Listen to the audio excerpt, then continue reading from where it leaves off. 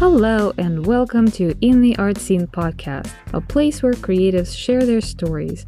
My name is Galina Marquez, and I have another cool story prepared for you today, so let's get to it. Hi everyone, and welcome to the next episode of In the Art Scene, and I am having another special guest today. I have been following Betsy Silverman for, oh my gosh, probably since the beginning of pandemic or pre-pandemic. And the first time I saw her streetscapes, I was blown away when I realized that they were actually paper collages, because they're so highly detailed, they're so well thought through, and I have no idea. It probably takes you 40 hours to complete every single one of them. More. Well, okay. More. Well, let's not jump before too far ahead. Let's start with the introduction. Please introduce yourself.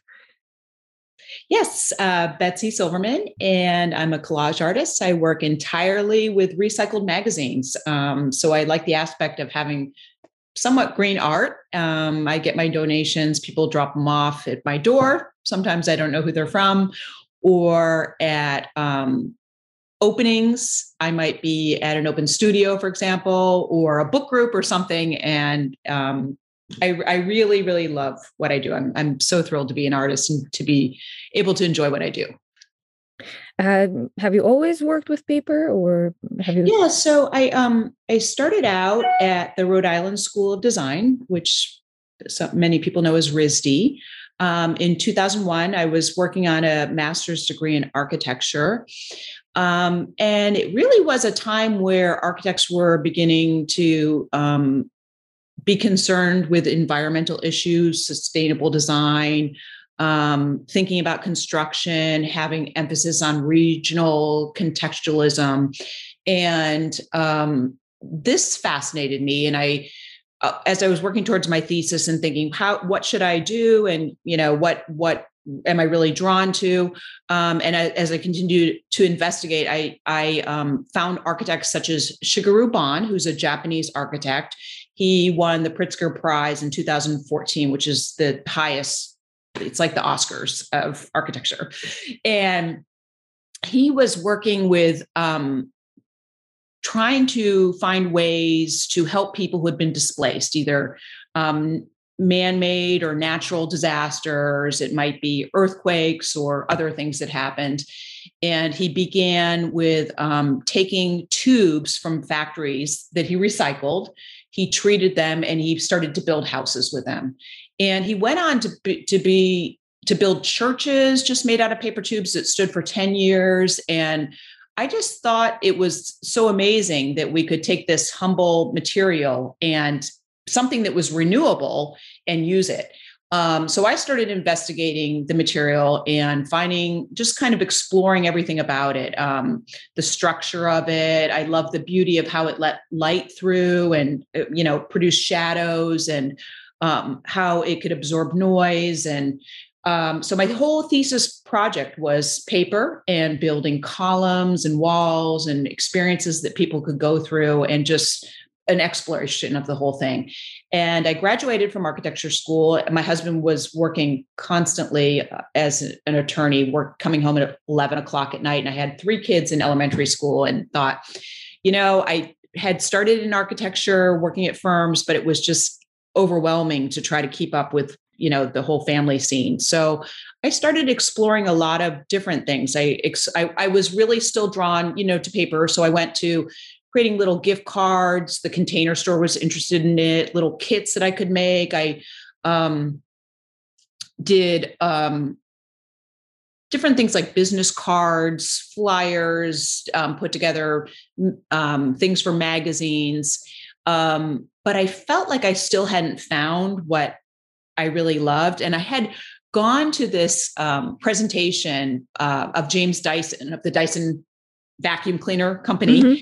And it was I think he went through over 5,100 prototypes of his model before he finally produced it.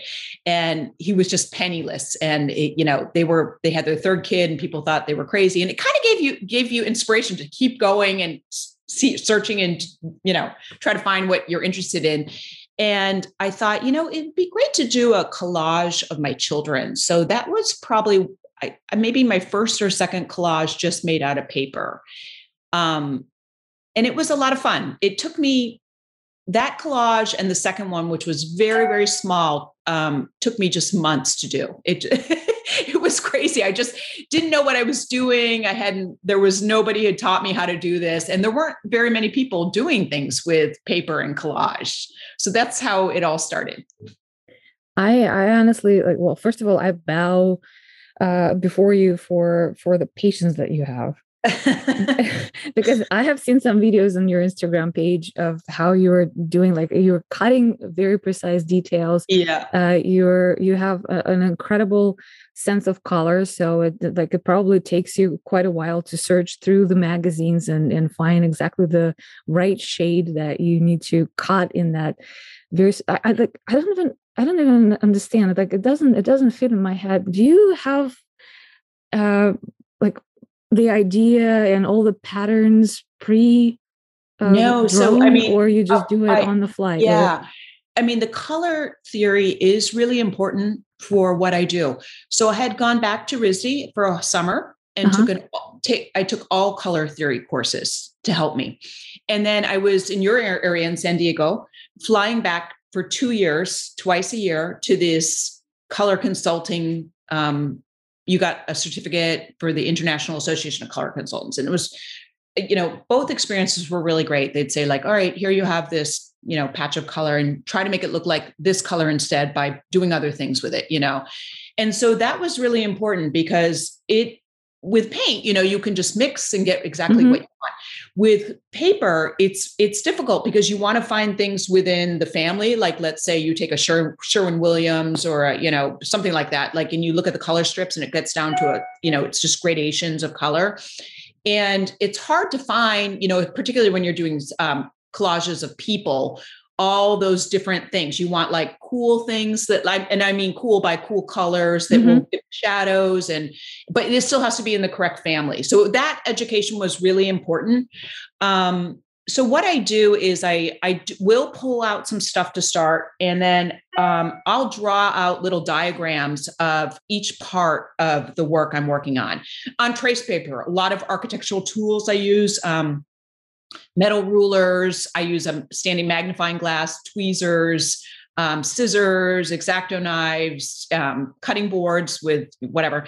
And I diagram my canvas. So it's squared out, by inch. And I'll also create a corresponding drawing on trace paper that I can lay over the canvas. Does that make sense? Mm-hmm. Yes. Yeah. And then what I'll do is use that little mini drawing and put more trace paper on, and everything I do, it's like a little template that I create. I'll do a little piece of that, draw it on trace paper, and then use it as a template to cut around. But the way the paper is organized by magazines, so I have thousands and thousands of magazines, and you must have a lot of storage space. And it's just organized by it might be here's Martha Stewart, here's Food and Wine, here's Art in America or whatever. And you sort of over time, and I've been doing it for a long time, you get to know who's photographing things for magazines. And I don't mean their name or anything, but you understand the style. Mm-hmm. So if I'm looking for burgundies or something, I might go to Food and Wine or Bon Appetit or something like that.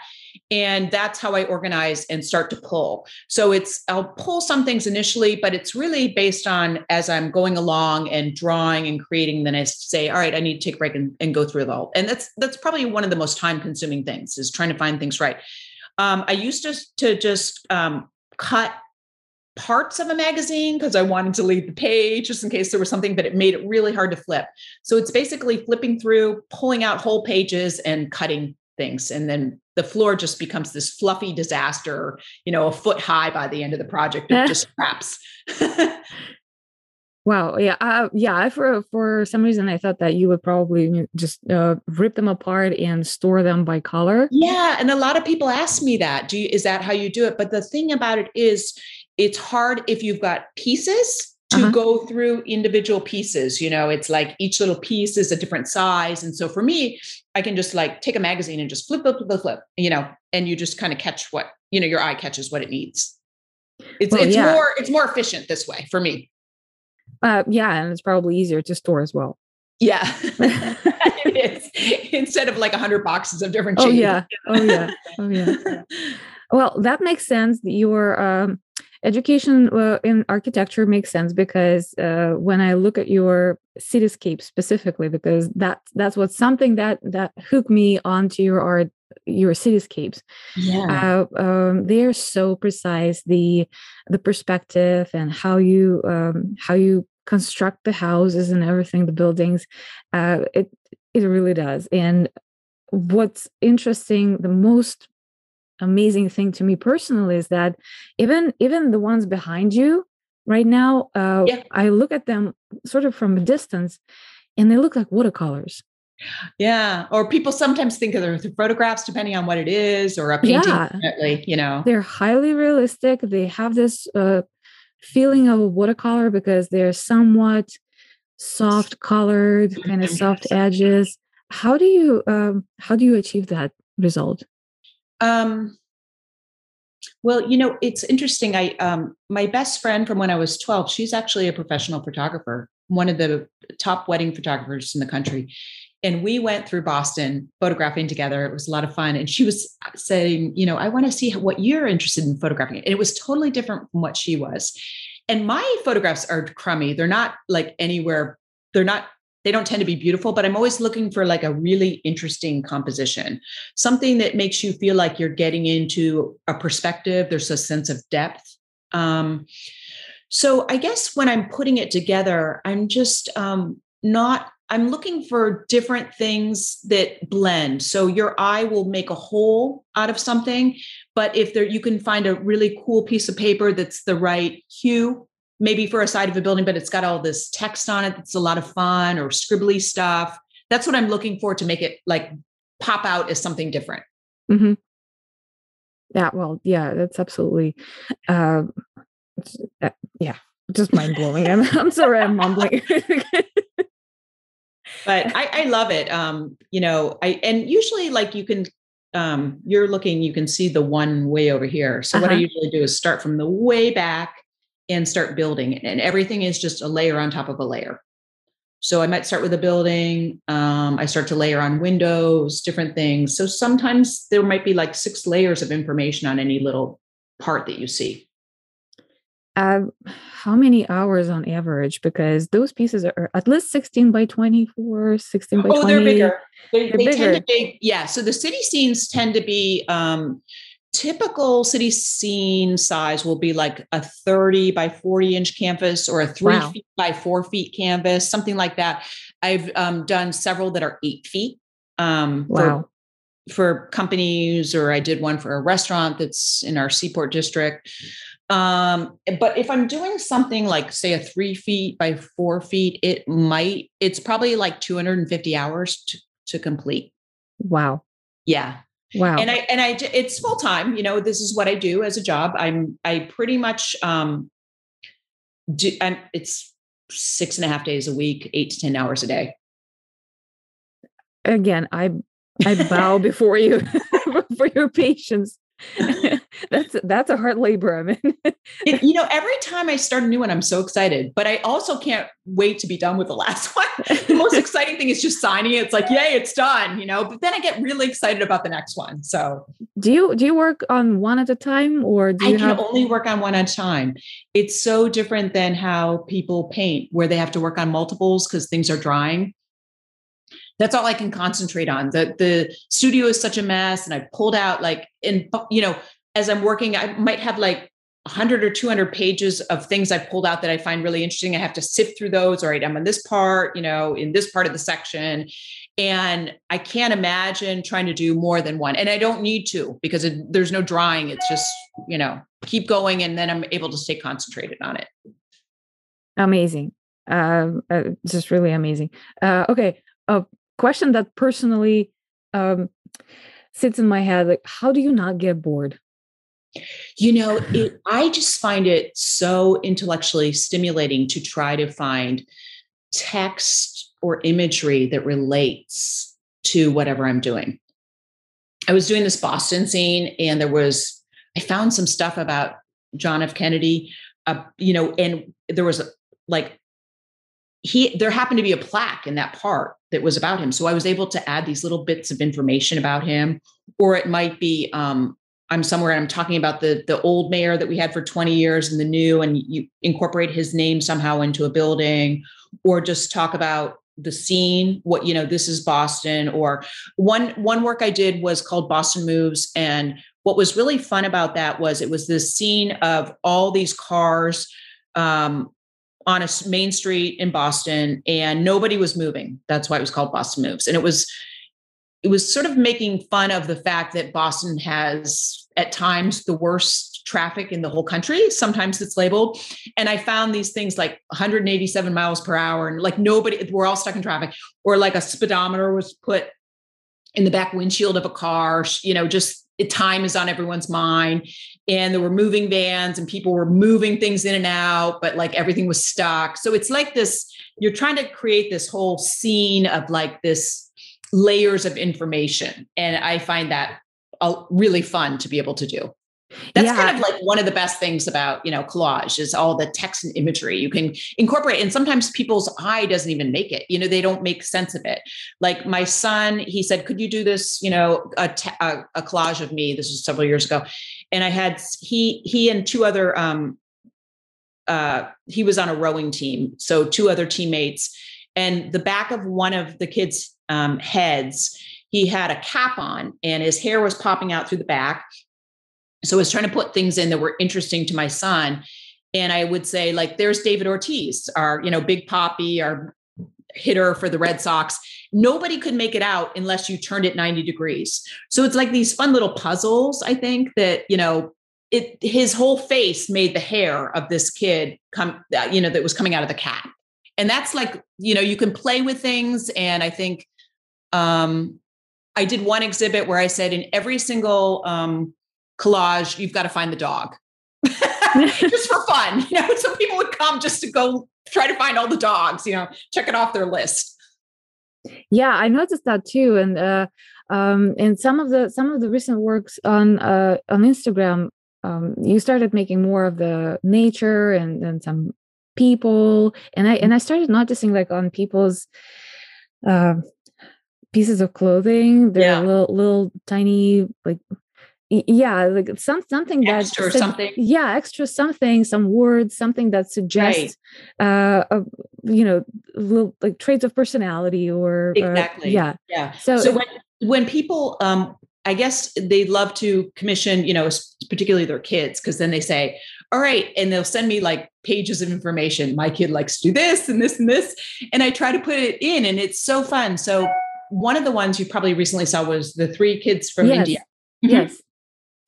And the dad was really great. And the kids were brilliant and musical and just wonderful. And each one had their own personality. The one son loved, math, and he loved to play Fortnite. He loved sports cars, and he loved his sneakers and basketball and Michael Jordan and everything. Mm-hmm. So all that got built in. You just find ways to incorporate it all. And the girl, I did a little video of her just making her face, but she was like a dancing queen and loved singing and art. But the dad said, but overall, they're all musical. They perform. So then we did this overall theme of music, where we had some of the songs they had. So I found the words like Bohemian Rhapsody from Queen and one of the Beatles songs, and that was Up in the Clouds, and the Beatles climbing up a tree, and other words from songs they've come up with, musical notes going up things. So I think that's like one of the things that can make it really fun and personal for people, especially when I'm doing the people, they like that aspect of like, there's something else that comes out other than just the image. It's amazing. It's really like hidden messages. Yeah, exactly. Yeah. It makes sense when you make a commission and you get a lot of information from people who are hiring you for that. But when you're making something of your own, or um, I'm sorry, are you exclusively working on commissions, or I'm you're just not, doing? because I work with galleries and I have Uh-huh. a show coming up in July. It's a Okay. two-person show. Yeah. So I have to come up with a lot of work for that, to be able to So show. so when you do work for yourself and you are coming up with those hidden messages, like do you give people hints or something? I mean, I know you just said about the dogs, but or do you like people just discovering them by I themselves would or love to meet everyone who buys an artwork that I uh-huh.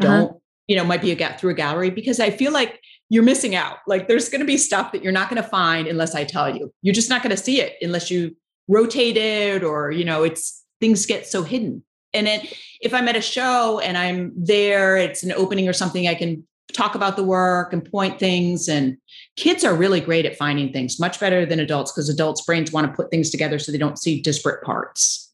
And that's really fascinating, you know. That's very interesting. I feel like every single piece of yours deserves to have like a whole story written about it, and like list of little hidden messages, and attached on the back to everyone who buys the artworks. Like, I okay, had somebody who bought a work and they just bought it that was, they hadn't commissioned anything in particular. They just liked this work and then said, could you just list everything on a piece of paper when you send it that's in there and where it is? So that was kind of cute.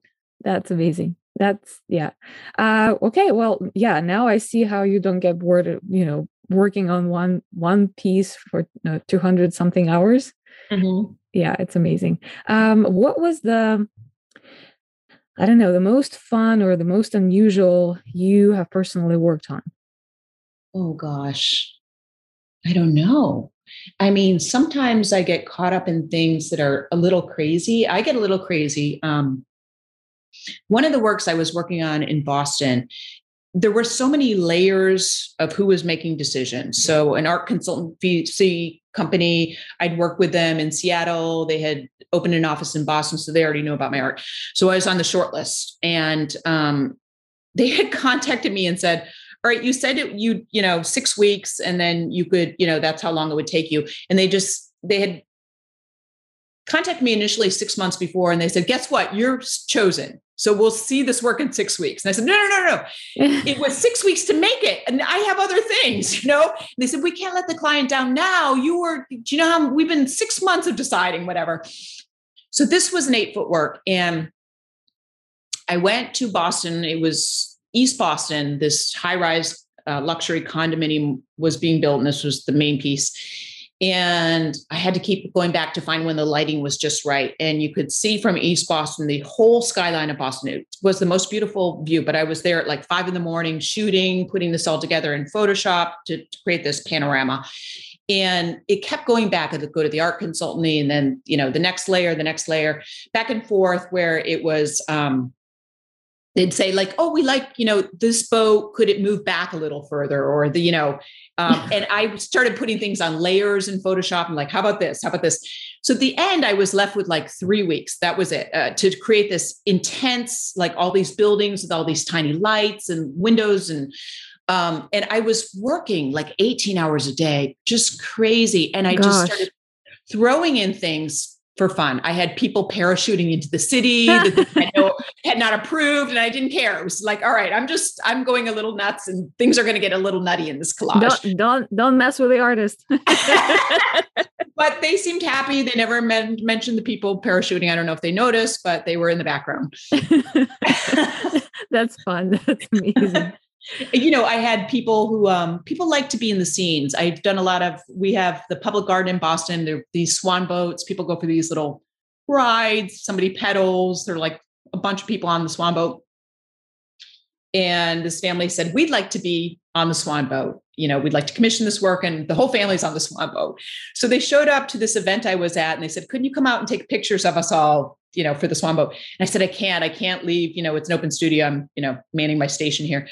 And so they set up all these chairs. They lined themselves up in a row, and they sent me the images of them just sitting in this, out on the lawn, all lined up in these little chairs. And then they ended up being, put into the scene of there they were on the swan boat, coasting. So I get like all kinds of interesting requests. Awesome. Awesome. That's so interesting. Uh, uh, do you primarily focus? I mean, Boston is a beautiful city. It is. It's so like, yeah, you can explore it probably endlessly. Do you primarily focus on Boston scenes and surroundings, or do I you? guess city scenes are my favorite, and my next show will be cities and towns. So I love that, as I mentioned, especially from an architectural perspective, to be able to Mhm. do city scenes. Excuse me. What I love about Boston, my daughter, for example, lives in Chicago. It's so huge, the buildings, everything, it's not scalable to me, where I can go through Boston's North End and we have all these beautiful historical buildings that are, you can get this whole scene that's amazing, which you wouldn't get if you had this giant highway and, big buildings going down and you're trying to get it. It wouldn't be interesting to people. So I do really, really love capturing Boston. I'll do parts of New England, go up to Vermont, New Hampshire, Maine, capture cows and little scenic things, covered bridges, which I think are beautiful. I am going to be going into New York this spring as part of the city town thing, capturing New York, which I love, like the idea of Times Square and all the lights and all the things that I can do with the motion that's happening on, especially if I can capture some taxis, which are rare these Oh days. yeah, oh yeah. Do you do any night scenes?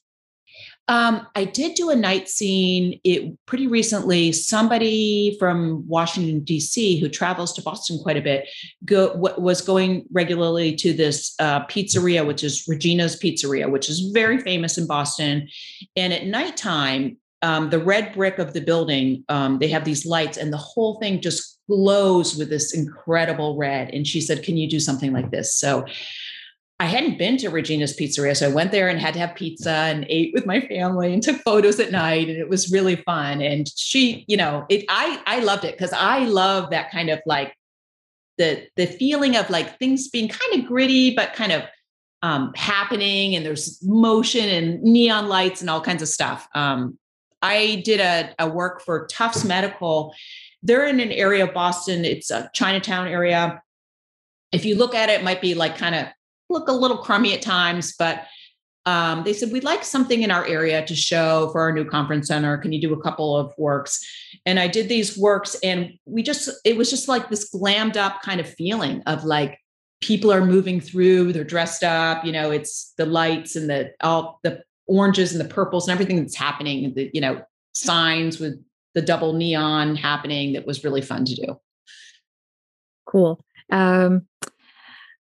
When you first started, your kids, as I understand correctly, they were quite small, quite Yeah. little, right? Yeah. So, share a secret with me. As a new mom, I'm really curious how. Yeah, well, when I started with them, they were actually in elementary school. So I did have that time, Okay. as they got older, they just, they, they would see my work, me in the studio all day. They would come in and say, "Hey mom, what's going on?" And which really meant, "What are we having for dinner?" No one's really in my work at all. And I said, "Hey, do you want to see what I've been working on?" And what my youngest son said one time, he said, "It's like, Mom, it's like having steak. It's great, but you have it. So, all the time. So, you're not going to be wowed by it each time that you." So I don't know what to say other than, I was fortunate to have those hours to get started, where they were in school. Have they ever participated, helped you being interested in creating some sort of art themselves? Well, they are not artists themselves, although my youngest, I thought it was phenomenal. When he was in first grade, he was able to draw not just like a two-dimensional, like a car. He had it going around a bend and you could see the underside of the wheels, and I thought, wow, he really has an interesting ability, spatial relations ability. Mm-hmm. And he has always been the one who, like, if we go down a street and I say, "Oh, look at this house, they've changed the colors." He says, "Yes, that's perfectly appropriate for Victorian. I like how they did the contrast of the purple and the green." So he has sort of an eye. My other son, he doesn't notice like across the street if another story is being built on right out his window in a house or whatever.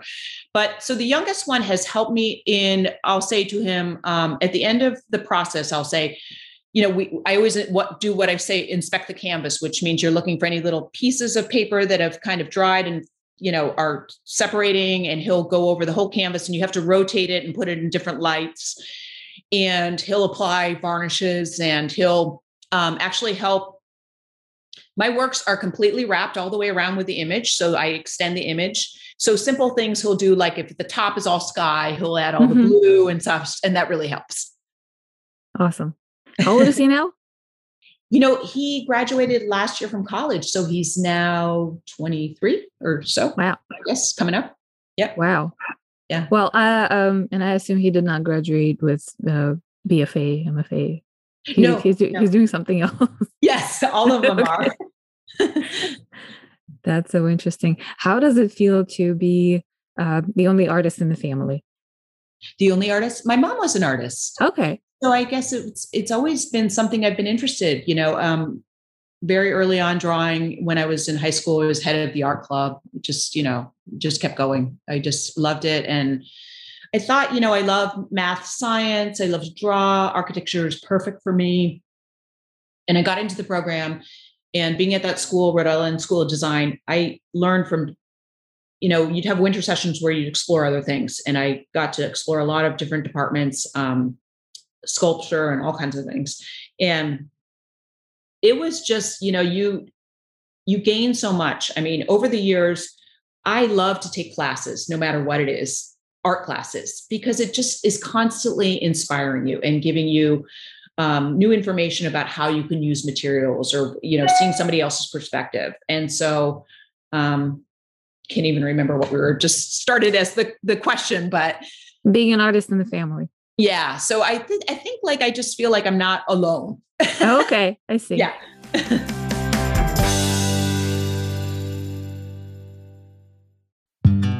Let's take a short coffee break. Producing this podcast sure takes a lot of energy.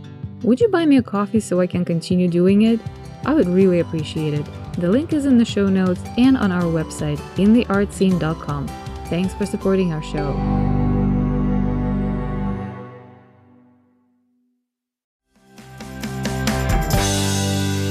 You mentioned the show in July. Yes. So actually August. Okay. I keep thinking July because I have to get works up for install. Okay. So conveniently, this episode is going to air at the very beginning of August. Oh, perfect. So we have a perfect opportunity to plug your show. So if you want to talk about that a little bit, that will be, appropriate timing. I'm showing with Edgewater Gallery in Middlebury. They are an absolutely amazing gallery. They had a place in Boston at the Design Center for a while, and they've had different galleries in different locations. They have two galleries in Middlebury, Vermont, and they're both just unbelievable. They have incredible artists. They have the artist who does all the design work for Ben and Jerry's ice cream. Nice. Yeah. So he's from Vermont, So I'm really excited to return to Vermont.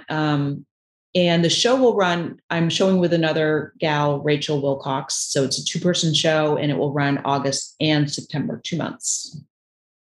Nice. I'll make sure to put the link and the address, everything in the show notes. So everyone who's listening, it's right in time. Go to the gallery right now. It'll be fun. The works are fun.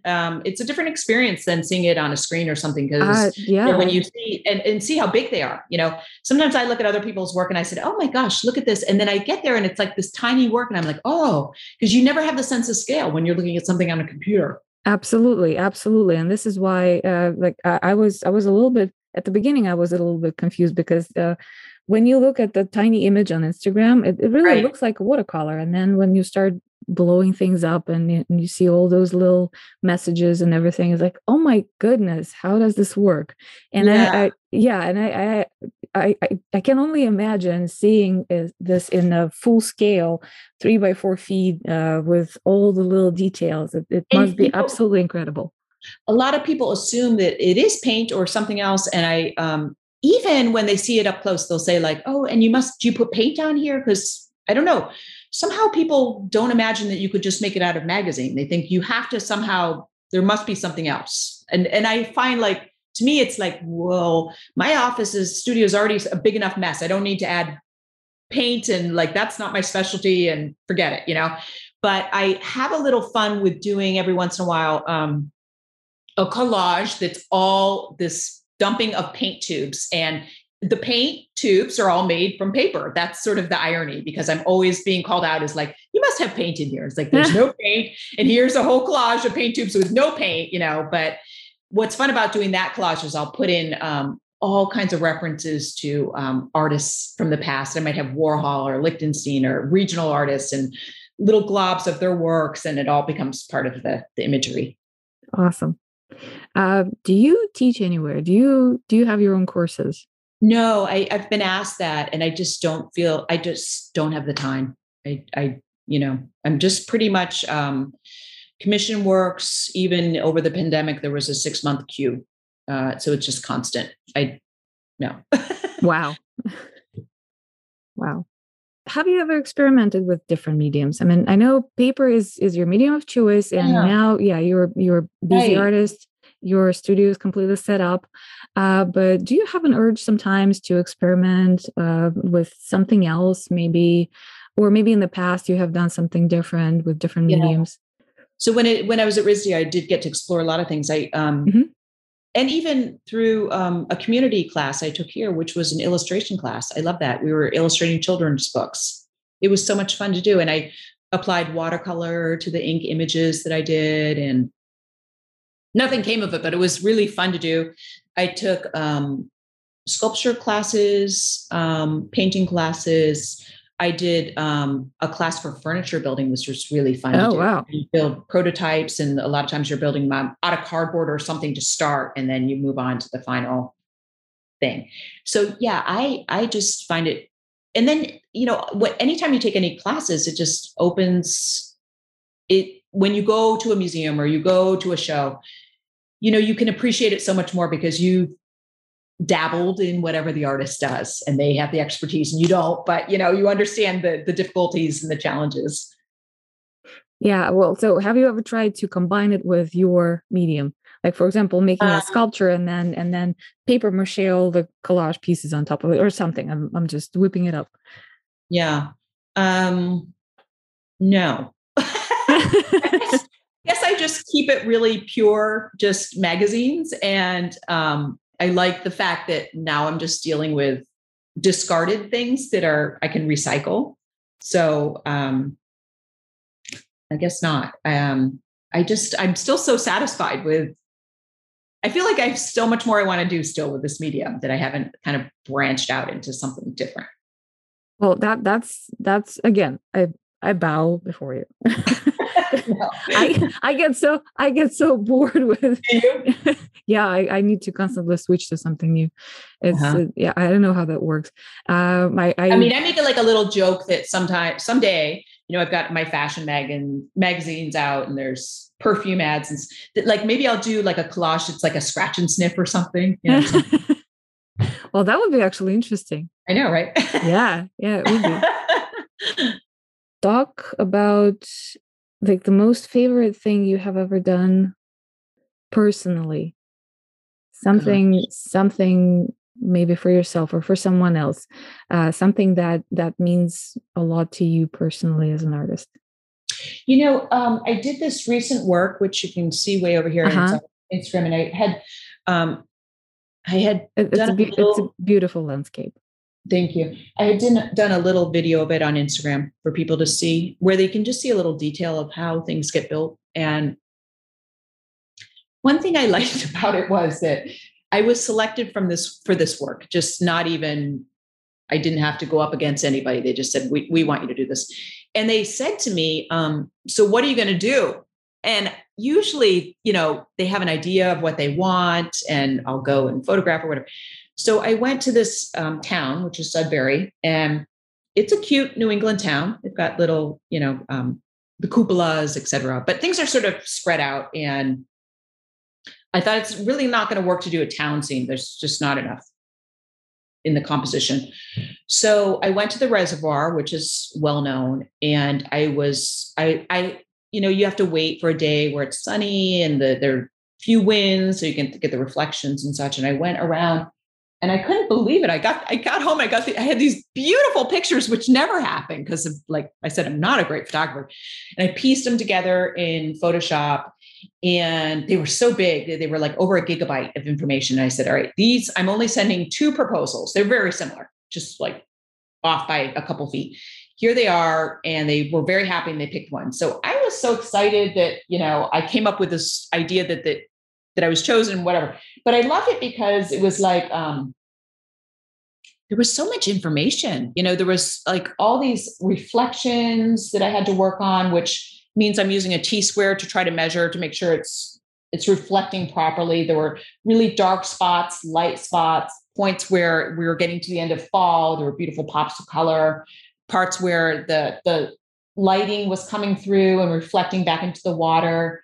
So I saw it as more like this beautiful kind of landscape piece, that painters are able to do, and that I usually am doing like city scenes or something. So it was something very different than my traditional. Even when I'm doing something that might be garden-like, it's usually in a city, like at the public garden with swan boats or something where you still get this urban feeling of buildings in the background, et cetera. So this was just all just nature. And I thought it was just really lovely to do, I guess, just to work on it every day. It is very different from your usual work. Yeah. Yeah. I don't think I've ever seen, this kind of a landscape on your page. Yeah. Yeah. Well, let's make sure that we put the photo in the show notes. How do people contact you, and how, if anyone is interested in the commission, how can they do that? So they can go to my website. Okay. I have a contact form. It's really simple. It's betsysilverman.com. Or they can contact me via Instagram. Okay. A number of commissions come through Instagram, and I always respond to people. Okay. And it's like 6 months Betsy waiting Silverman list. Collage is my Instagram handle. Yeah. I'll put all the links in the show notes again. But it's quite a waiting list right now. Right now, well, especially I've got a commission I just started. I have to squeeze in one more, and then I have to start work for the city town stuff, because it's going to be absolutely nutso, no summer for me. All the work all my work from studio is all sold. So it's all going to be brand new work. So that's all and then I've got commissions starting again, July. So availability in, September. Okay. Okay. So we'll see what the situation is going to be like in August, September, because this episode is coming out in August. So that's perfect. Yeah. Yeah. Okay. I have another question. You said that through pandemic, you were booked like 6 months ahead for everything. How did pandemic actually change your work? Because, the lockdown. Right. So, everything was, all the gallery shows, everything was online. It was really tough for artists. And previously, I would say like half of my work was commissioned, but I was fortunate to stay busy. We weren't, one thing I love as an artist is to be part of art associations and different groups and be able to talk to other artists and go to the openings and such. And so all of us had that, suffered through not being able to have that enjoyment of receptions and such. So I just stayed busy, and a lot of the work, it just goes everywhere. I send pieces to London, to Canada. I'm working on a piece for Costa Rica, Boston pieces. The 3 children that I recently did that went to New York City. So it's some parts changed, but some didn't, because it's a lot of times I'm just dealing remote with people via the computer. Well, in terms of your process, there's still balance, right? You go outside, you take pictures, you explore the areas and stuff like that, and then you spend hours in your studio creating something from the reference that you took. Being a few months in lockdown, I assume that probably that balance was shaken a little bit. How, or did you have enough references to just, I power did have a through? lot of references. So Okay. some days I'll take I'll go, it's a beautiful day. I'll take photos. I'll say, oh, it's the beginning of spring, or this is perfect peak fall weather in New England. And I'll take hundreds and hundreds of photos. And the commission work, a lot of times they're sending me their own image. And Okay. yeah, so they're sending for example, I did this scenery of these live oak trees from this family. Their daughter was going to Tulane. She'd just gotten in. This was a gift for the husband. So they sent me the image. And then I guess I'll show you personally, like what the before and after. Mm-hmm. So it's like bringing it all to life. That sometimes you get really crummy photographs, but it's not even about that. It's like, can I see potential in this? Mm-hmm. That's something that could be amazing. So I do get a lot of information, from other people. That's either their kids or their house or this, can you do this scenery? Like the Costa Rica, it was like, this is the property of this person and they wanted something, and the beautiful birds and part of their pool and such. So that will go on. The next one coming up is somebody sent me, they were actually in Boston. They wanted a family portrait of a collage of them all at a tailgate of the Patriots game. So things like that. Most of the commission stuff is not me coming up with it. It's them sending, hey, could you do something with this? Yeah. Okay. That's interesting. That makes sense. Yeah. That totally makes sense. All right. So we're almost at the top of the hour. Is there anything that you want to say? Something that you wanted to bring to this conversation, or I don't know, an advice to a new collage artist who is just trying themselves in this medium? Best advice? Yeah, I would say one of the things that early on I was buying what I thought were premium canvases. All my work goes on canvases. And with collage, there's a certain amount of pressure that you're putting every time you glue something. So my spouse and I, we eventually went to building our own canvases, and we use, it's just top of the line. We use Museo products, which are backed by aluminum. It's wood and aluminum, so the canvases never warp. We use Belgian linen, stretch our own canvases with this patented device that makes it really taut. And so all these things I think are really important. The glue I use is a professional glue. It's clear. It will never yellow. People who use Mod Podge are making a mistake. It will yellow over time. You want to use the best products that you can and make sure that you varnish the work.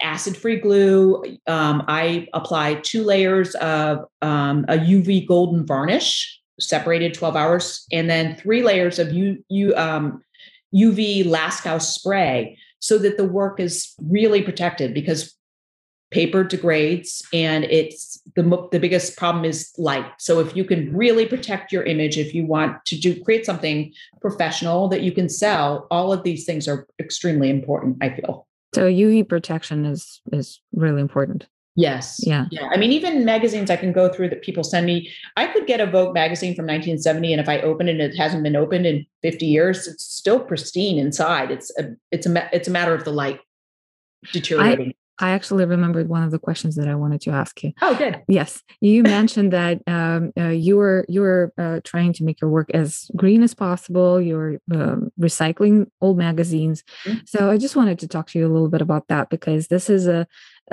one of the things that I personally advocate for, and I've been recently talking to artists who are also incorporating this kind of values in their work, taking some recycled materials or recycled substrate to use instead of canvases or something like that. So how did that come about? I mean, I get it. The magazines, it's easy to just ask people and they will bring you probably a bunch of was it a conscious decision, or did it just happen and now you kind of stick with it? Do you like working with the vintage magazines? Because you just mentioned one from 1971. I almost, like not vintage in the sense this is some home magazine from 1920, say. I am very particular about paper that I do receive for magazines. So I can't if I receive things like Time magazine or People, the quality of the paper isn't there. So if I create a work with that, it's going to be, once the glue goes on, it's going to be muddy. You won't get like really bright whites or the beautiful blues or anything. So that is a consideration. I think I remember doing a project with my daughter. She had this in school when she was in elementary school. They said, all right, create some sort of piece of art of your favorite animal. And she loved German Shepherds. So I said, we have this construction paper, all these different colors. What if we just like tear pieces and we just start to build it up and create the different color zones of the animal? So I guess those were like the little transitions that kind of moved me to finally get into magazines, because magazines just seemed more sophisticated in that there was already imagery, history, little stories to be told on top of whatever you were seeing. So it was all this sort of like memory of things that you could incorporate, the layers of information in the text. And that's, I think, just, you take these baby steps and you start realizing, oh, if I did this would even be more interesting. Okay. Have you ever had a magazine that you would look through and it's like, there's no way I will tear it apart? Sometimes a cooking magazine has these great images and recipes, and I'll like, either take a photo or something, and then I'll wait a while and like, all right, it's had its time, it's. But for the most part, no. I mean, I'll tear apart Art in America or whatever, and sometimes you get duplicates anyway, so you're thrilled. You've got like backups. Cool. I'm kind of a sucker for the vintage stuff. And I was shopping like a few months ago. I was shopping at one of the thrift stores in the area, and I found this. It's a Life magazine from 1946. Oh yeah, that would be hard. Yes, I spent because it has value too. I mean, It does. So there was an article, something about it was the very end of the World War II. And me having a background in marketing and advertising, seeing all those ads that are, very misogynistic, like right. The woman ironing or shirts crisping off. Yeah. Yeah. Or like a new refrigerator, like how your wife is going to love this new refrigerator, or doctors smoking cigarettes, promoting cigarettes or something like that. So to me, it was just like, I have no idea what to do with this magazine. I don't even collect the magazine. I paid $15 for that magazine. Yeah, I put it in because it was so fascinating. Yeah, it was fascinating. So I was curious if something like that happened to you, that you get something and it's too valuable to rip apart. I have had some magazines that had like old images of JFK, Jackie, and I still probably would cut through them. If there was like something really great that happened, like in a scene in Boston where he was, and I could, kind of include it. It's sort of like the person's buying the art from you. So why not include something really, like I have a work that I found this image of a very old ticket, Red Sox ticket from 1920, and it was a picture of it. And I thought, this is so beautiful. It blends perfectly with this building. And then it's like a little fine for the person who buys it. It still gets saved in its own way, right? Yeah. So in a way, you're giving it a second life. Yeah. Well, yeah, that's a great perspective. It lives on. Yes. And you protect it probably better than, someone would collecting it in a shelf somewhere. Where it just sits on the dusty shelf. Yeah. Yeah. Well, maybe I should send you that 1946. All righty. Well, thank you so much for your time, because I know how busy you are, and I was just thrilled when you respond to my email. Yeah, thank you. Thank you for reaching out. It was absolutely awesome. I don't know if I tried. Have I tried to contact you on Instagram? You did, and when I saw your name, I was like, oh my gosh, this is, you contacted me before, so I thought, I got to get, sometimes I get so overwhelmed and I'm like, oh shoot, I'm going to get back to this. And I'm persistent. Don't worry. I would have gotten you on the podcast anyway. All right. Well, thank you so much for carving an hour of your time out of your busy schedule. It was on so Saturday. Wonderful to talk to you. I really enjoyed it. It's a true pleasure. Thank you so much. Thank you. I really did enjoy talking to you. It was wonderful.